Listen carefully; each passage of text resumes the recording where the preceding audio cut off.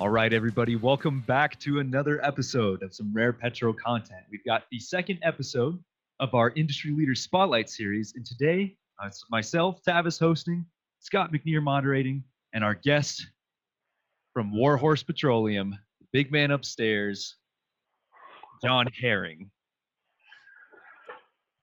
Well, thanks for having me, guys, and it's a pleasure to be here. Wild times we live in. Oh, of course, especially after yesterday. I mean, as of today, this recording is the 21st, so we're coming right off that Monday madness that we experienced yesterday. So hopefully we get to speak on that in the interview just a little bit. But to get started, can you tell us about yourself? This is Industry Leader Spotlight after all. How did you get into the industry? When did you start your business? And what does Warhorse Petroleum do? Give us a little history. Yeah, sure. So I'm a Colorado School of Mines grad, and I got my undergraduate in 2002. And, at the time, I was trying to find hot industries or places we can go make money, support a family, just like any other college kid, right?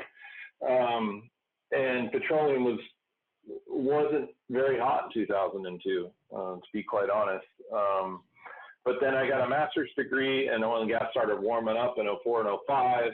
And I know a couple of kids that had gone back, got masters in petroleum, and I decided to do that. And with a master's in petroleum, I got on with a company here in Denver and was essentially a field engineer, learning on my way up, but slowly rose to be more of an executive role in that company and kind of handled everything from land. I was in charge of drilling, completions, production, kind of the whole 9 yards. I got to do a little bit of everything. We were just a small independent, and from there we, rode drilling gas wells on the Gulf Coast till about 08 when crashes fell apart, or prices crashed and it fell apart. And we moved to McLean County, Oklahoma, started drilling conventional oil wells. And that turned into kind of what you guys know as the SCOOP today. We sold all that acreage in 2006 as a package deal to BP at the time.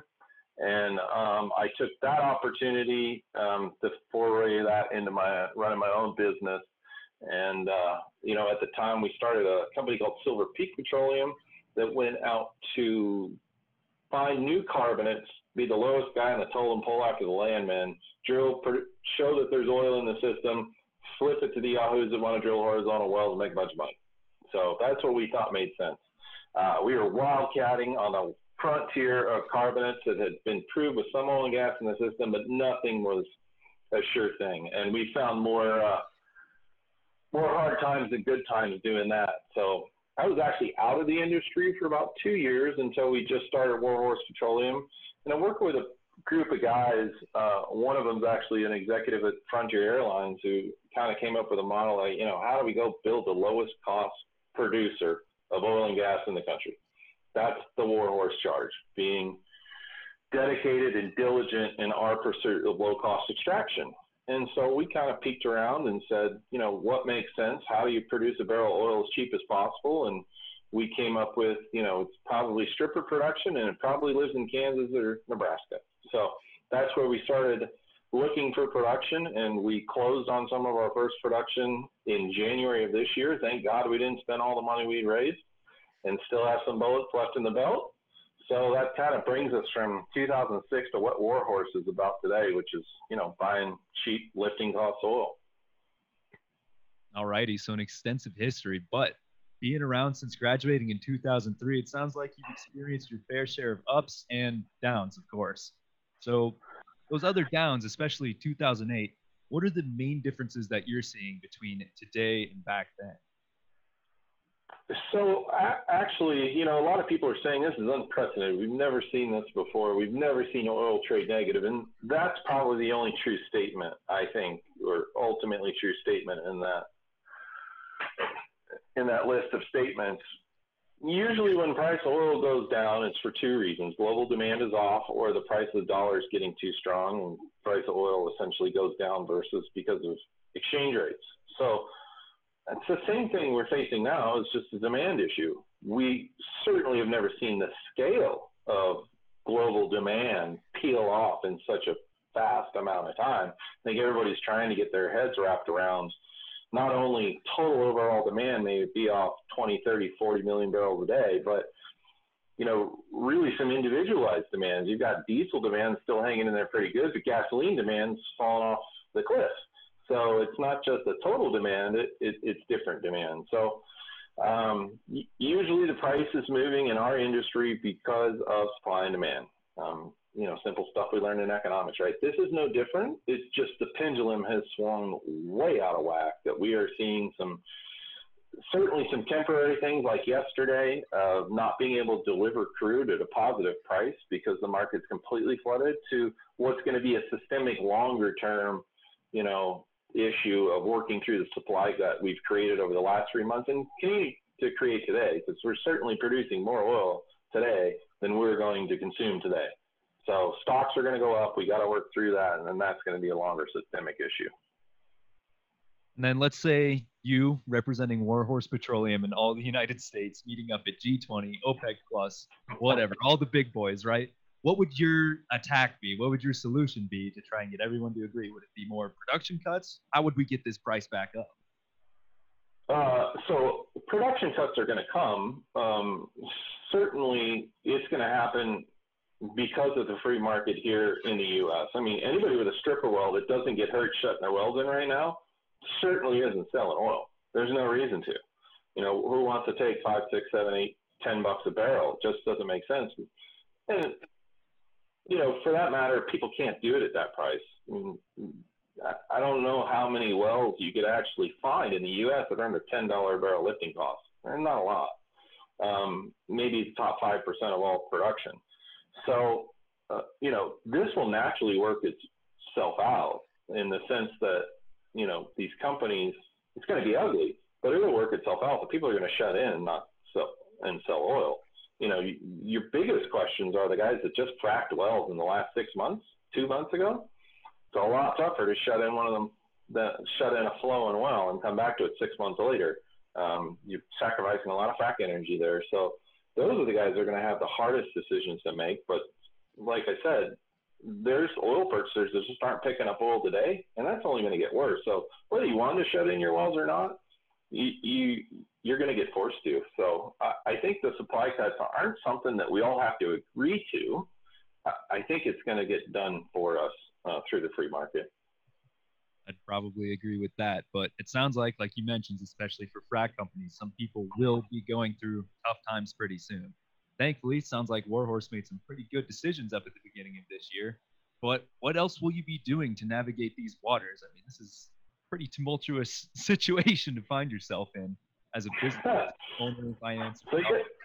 Yeah, you got to be creative about how to generate free cash flow. And I'm not going to say I've got the magic answer, and if I did, I probably wouldn't share it. But right now, it's a matter of analyzing things from a lifting cost perspective. You got to make complex problems really simple to get through them. And there are complex supply issues going on right now that are affecting the price we're getting. So all we can do as producers is look at your portfolio of wells, rank them from lifting costs lowest, to highest, and those are the wells you're going to try to operate.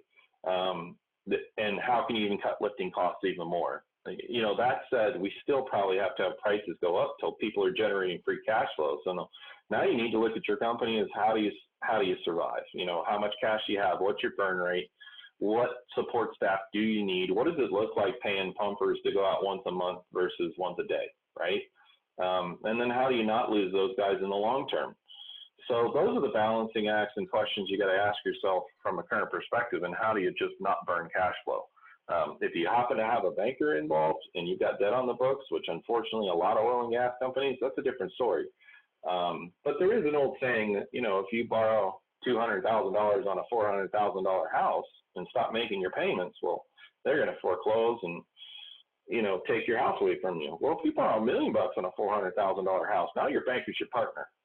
So as much as there probably are going to be some foreclosures and some interesting issues and bankruptcies due to the overwhelming laden amount of debt in our industry, bankers are not exactly racing to take over oil and gas assets when the price of oil is $4. So there's going to be a lot of conversations working things out as much as possible. Understood. And so we've kind of covered the past and the present, but will come of what will come of this in the future? I mean, what new industry standards will exist because we experienced the coronavirus and the day of 420 2020? Boy, so I think what you've seen when OPEC went after us in 2014, 15 area, you had a huge drop in prices, and the consensus on the street is the American shaleman won that round. And we're seeing some of that again right now. And, the real question behind American shale is the capital, right? I mean, unfortunately, a lot of these PE-backed firms didn't generate free cash flow, with their initial plans, and we're struggling to generate free cash flow at $40 and $50 oil. The question will be, when you go pitch this to PE in 2 years, even if we have a price rebound, will they be stuck on a how do you survive $20 oil?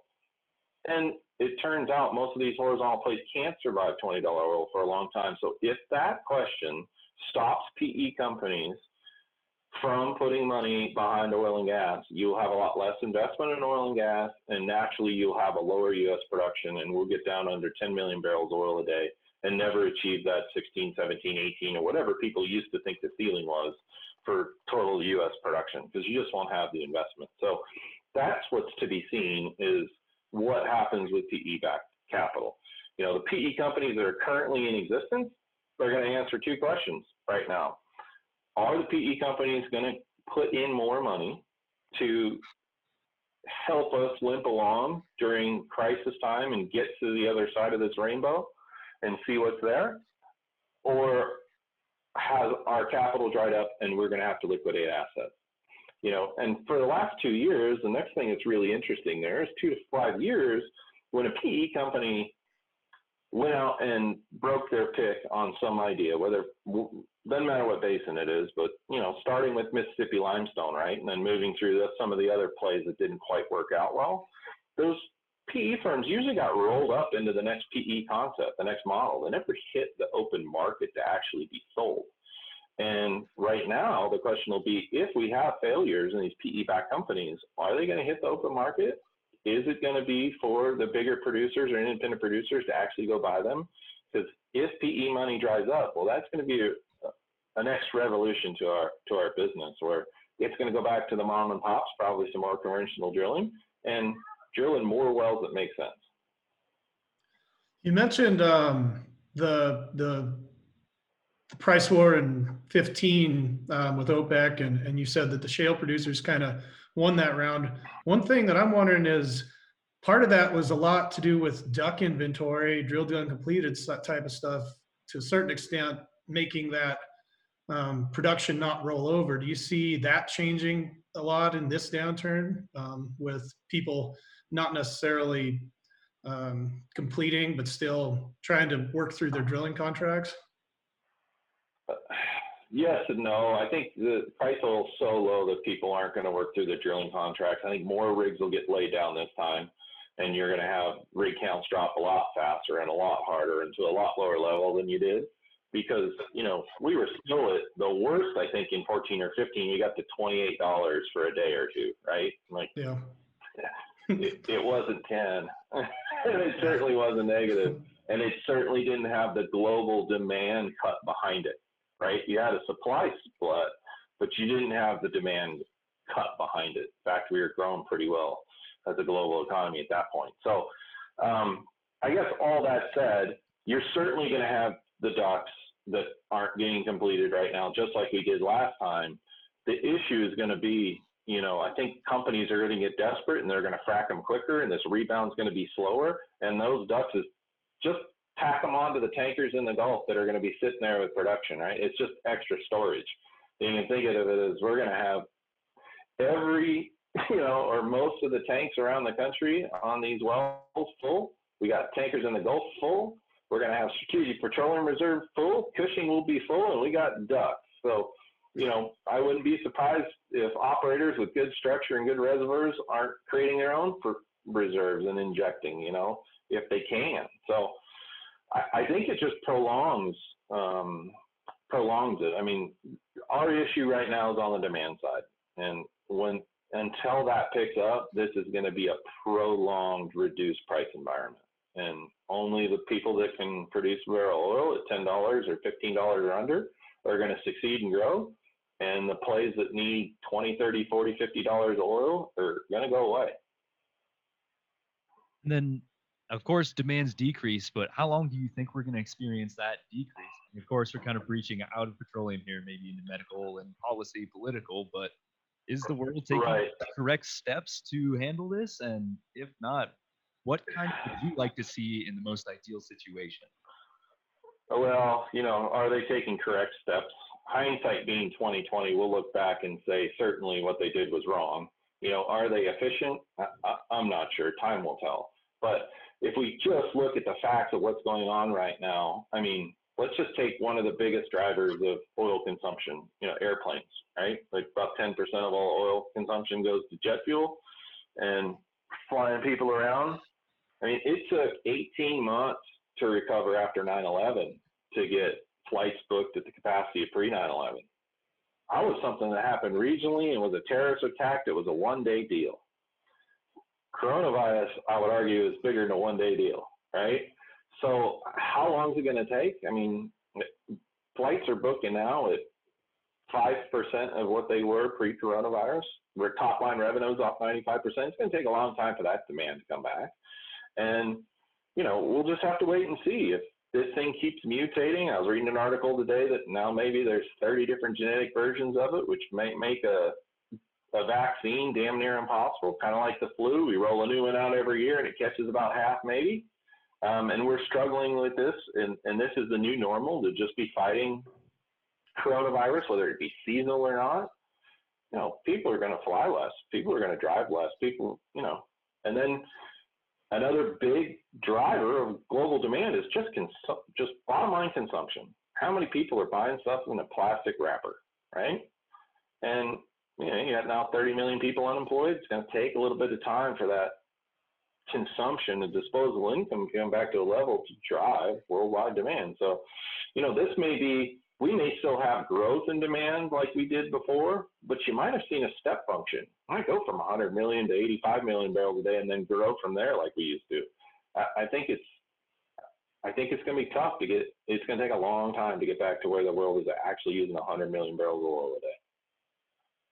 And that's kind of foreboding for a lot of people, especially like myself and a lot of the audience members of this podcast who are hoping to be young professionals in energy industries such as petroleum engineering, just energy markets, utilities in general. So what kind of advice would you have for those people? Should they fail now? Should they find something analogous, or should they hold out hope? So let's go with some good news, right? There is good news. All right. So most of the world lives at a living standard less than us. And to bring their quality of life up, they need electricity.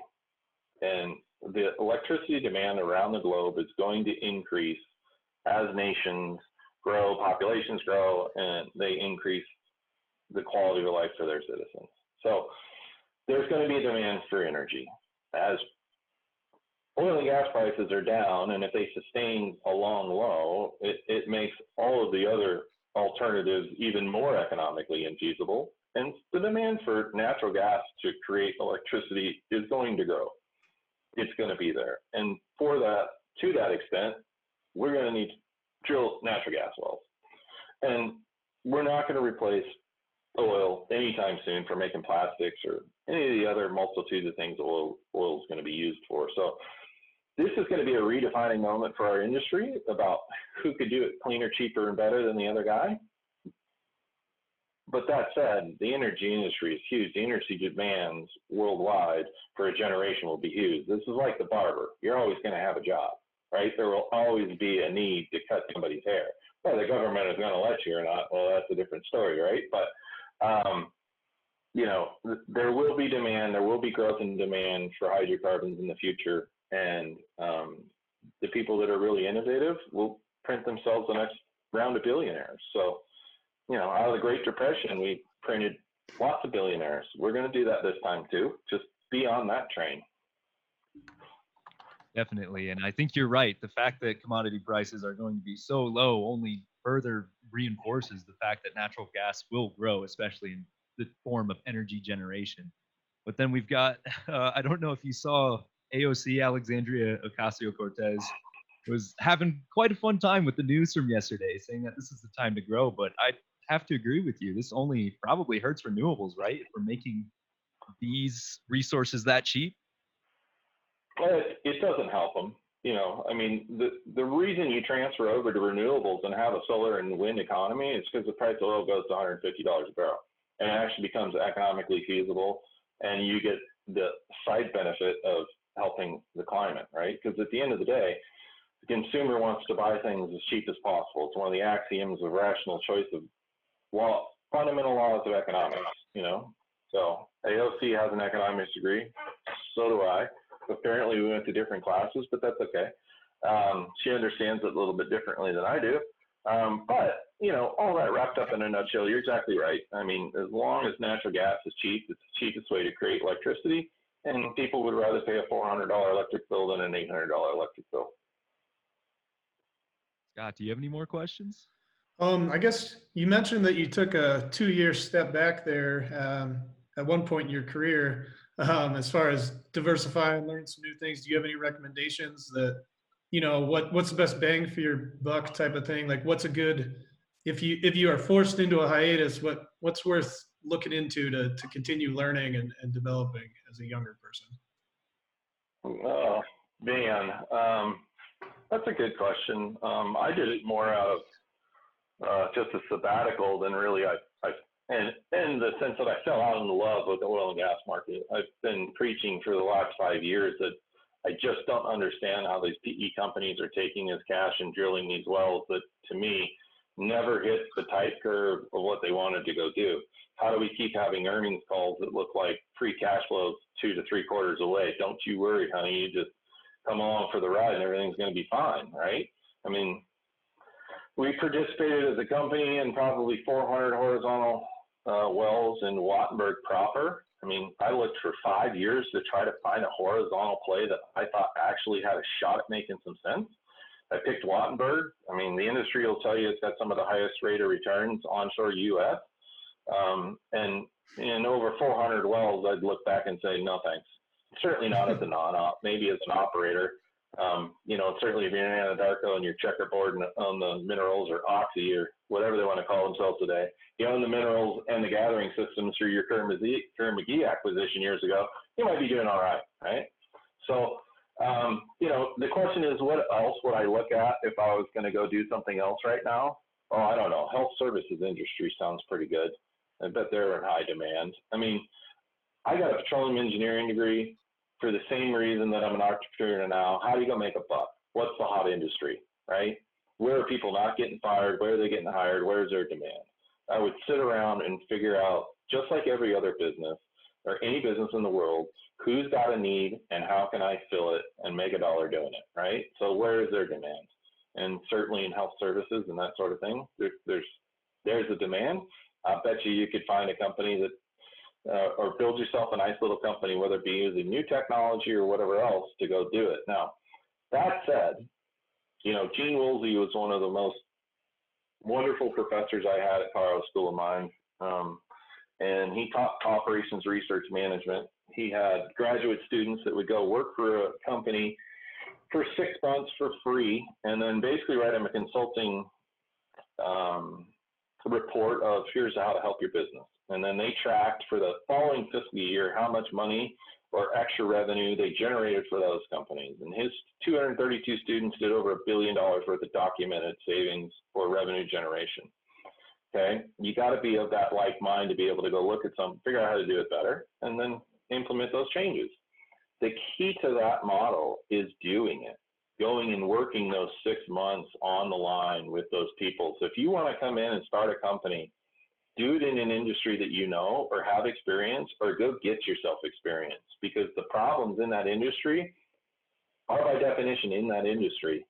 And the guys that know how to solve them are already in that industry or know what they're struggling with. When you do it shoulder to shoulder with them for 6 months or a year, you come up with the creative ideas of how can I solve their problems. So sitting around in your living room just trying to come up with the next widget's fun and can work for some, but my advice would be simply find an industry or sector that has demand, go do it for a year, 6 months, get a job around it, learn it, and then come up with your great idea of how to solve it. Good advice. Thanks. And then pivoting back to shale, I kind of know how you feel about it after you talked for a bit, but do you think there is a future for North American shale? I mean, let's say no coronavirus. We'll just look at the cash flow, the debt that they've borrowed, and those curves you mentioned that really just plummet right after those first few months. Is there a future? You know, I'm going to say yes, there's going to be a future, because at some point people are going to learn how to, you know, if they've got their own cash and they can drill these wells and the price can stay sustained enough above their lifting costs, they can generate free cash flow doing it. In those scenarios, there is a future. However, one of the scariest things I see in horizontal wells is, you know, we did a study in, just going to call it a very popular formation in the mid-continent with over 800 completions in it. And what we were seeing was, I mean, the typical hyperbolic declines, and that's fine. But, you know, when you go look at reserve reports of these wells, they're assuming 20, 30, 40-year lives on these wells. And it makes a bit of difference whether that well, you know, levels out at 10 barrels a day, 20 barrels a day, 30 barrels a day, right? I mean, the huge differences in total economic reserves. The issue we saw in operational issues were, as you got out from 36 to 50 months, somewhere in there, you actually started nosediving these wells off of that curve. And the question was, what's going on here? Why are we no longer on this nice hyperbolic curve we've been on for 48 months, which should be enough to draw out where that well's going? And it's, you know, how hard is it to keep a 2-mile wellbore clean at the toe? And then I don't know if you've ever signed a job ticket to clean out a horizontal well that's 2 miles long, but bring your big wallet. That ain't a cheap OpEx to go through. So, you know, to answer your question, yes, we'll drill shale wells to the extent of where it makes sense to go do them. As long as there's capital behind it. If the PE companies stop backing it, then it's going to be tough. And if there isn't, then it's going to be the companies with capital, and there's going to be the big independents that'll be able to afford to go do it. All right, thank you. Well, I think that wraps up all the questions I had. Scott, you have anything else? I guess just one more along that same line that you were saying with the reserves and kind of decline curves that people have gotten so used to making. Do you think that either at the corporate level or the SEC level or the bank level, that there's going to be a step change after this in reserves and what you can book as value?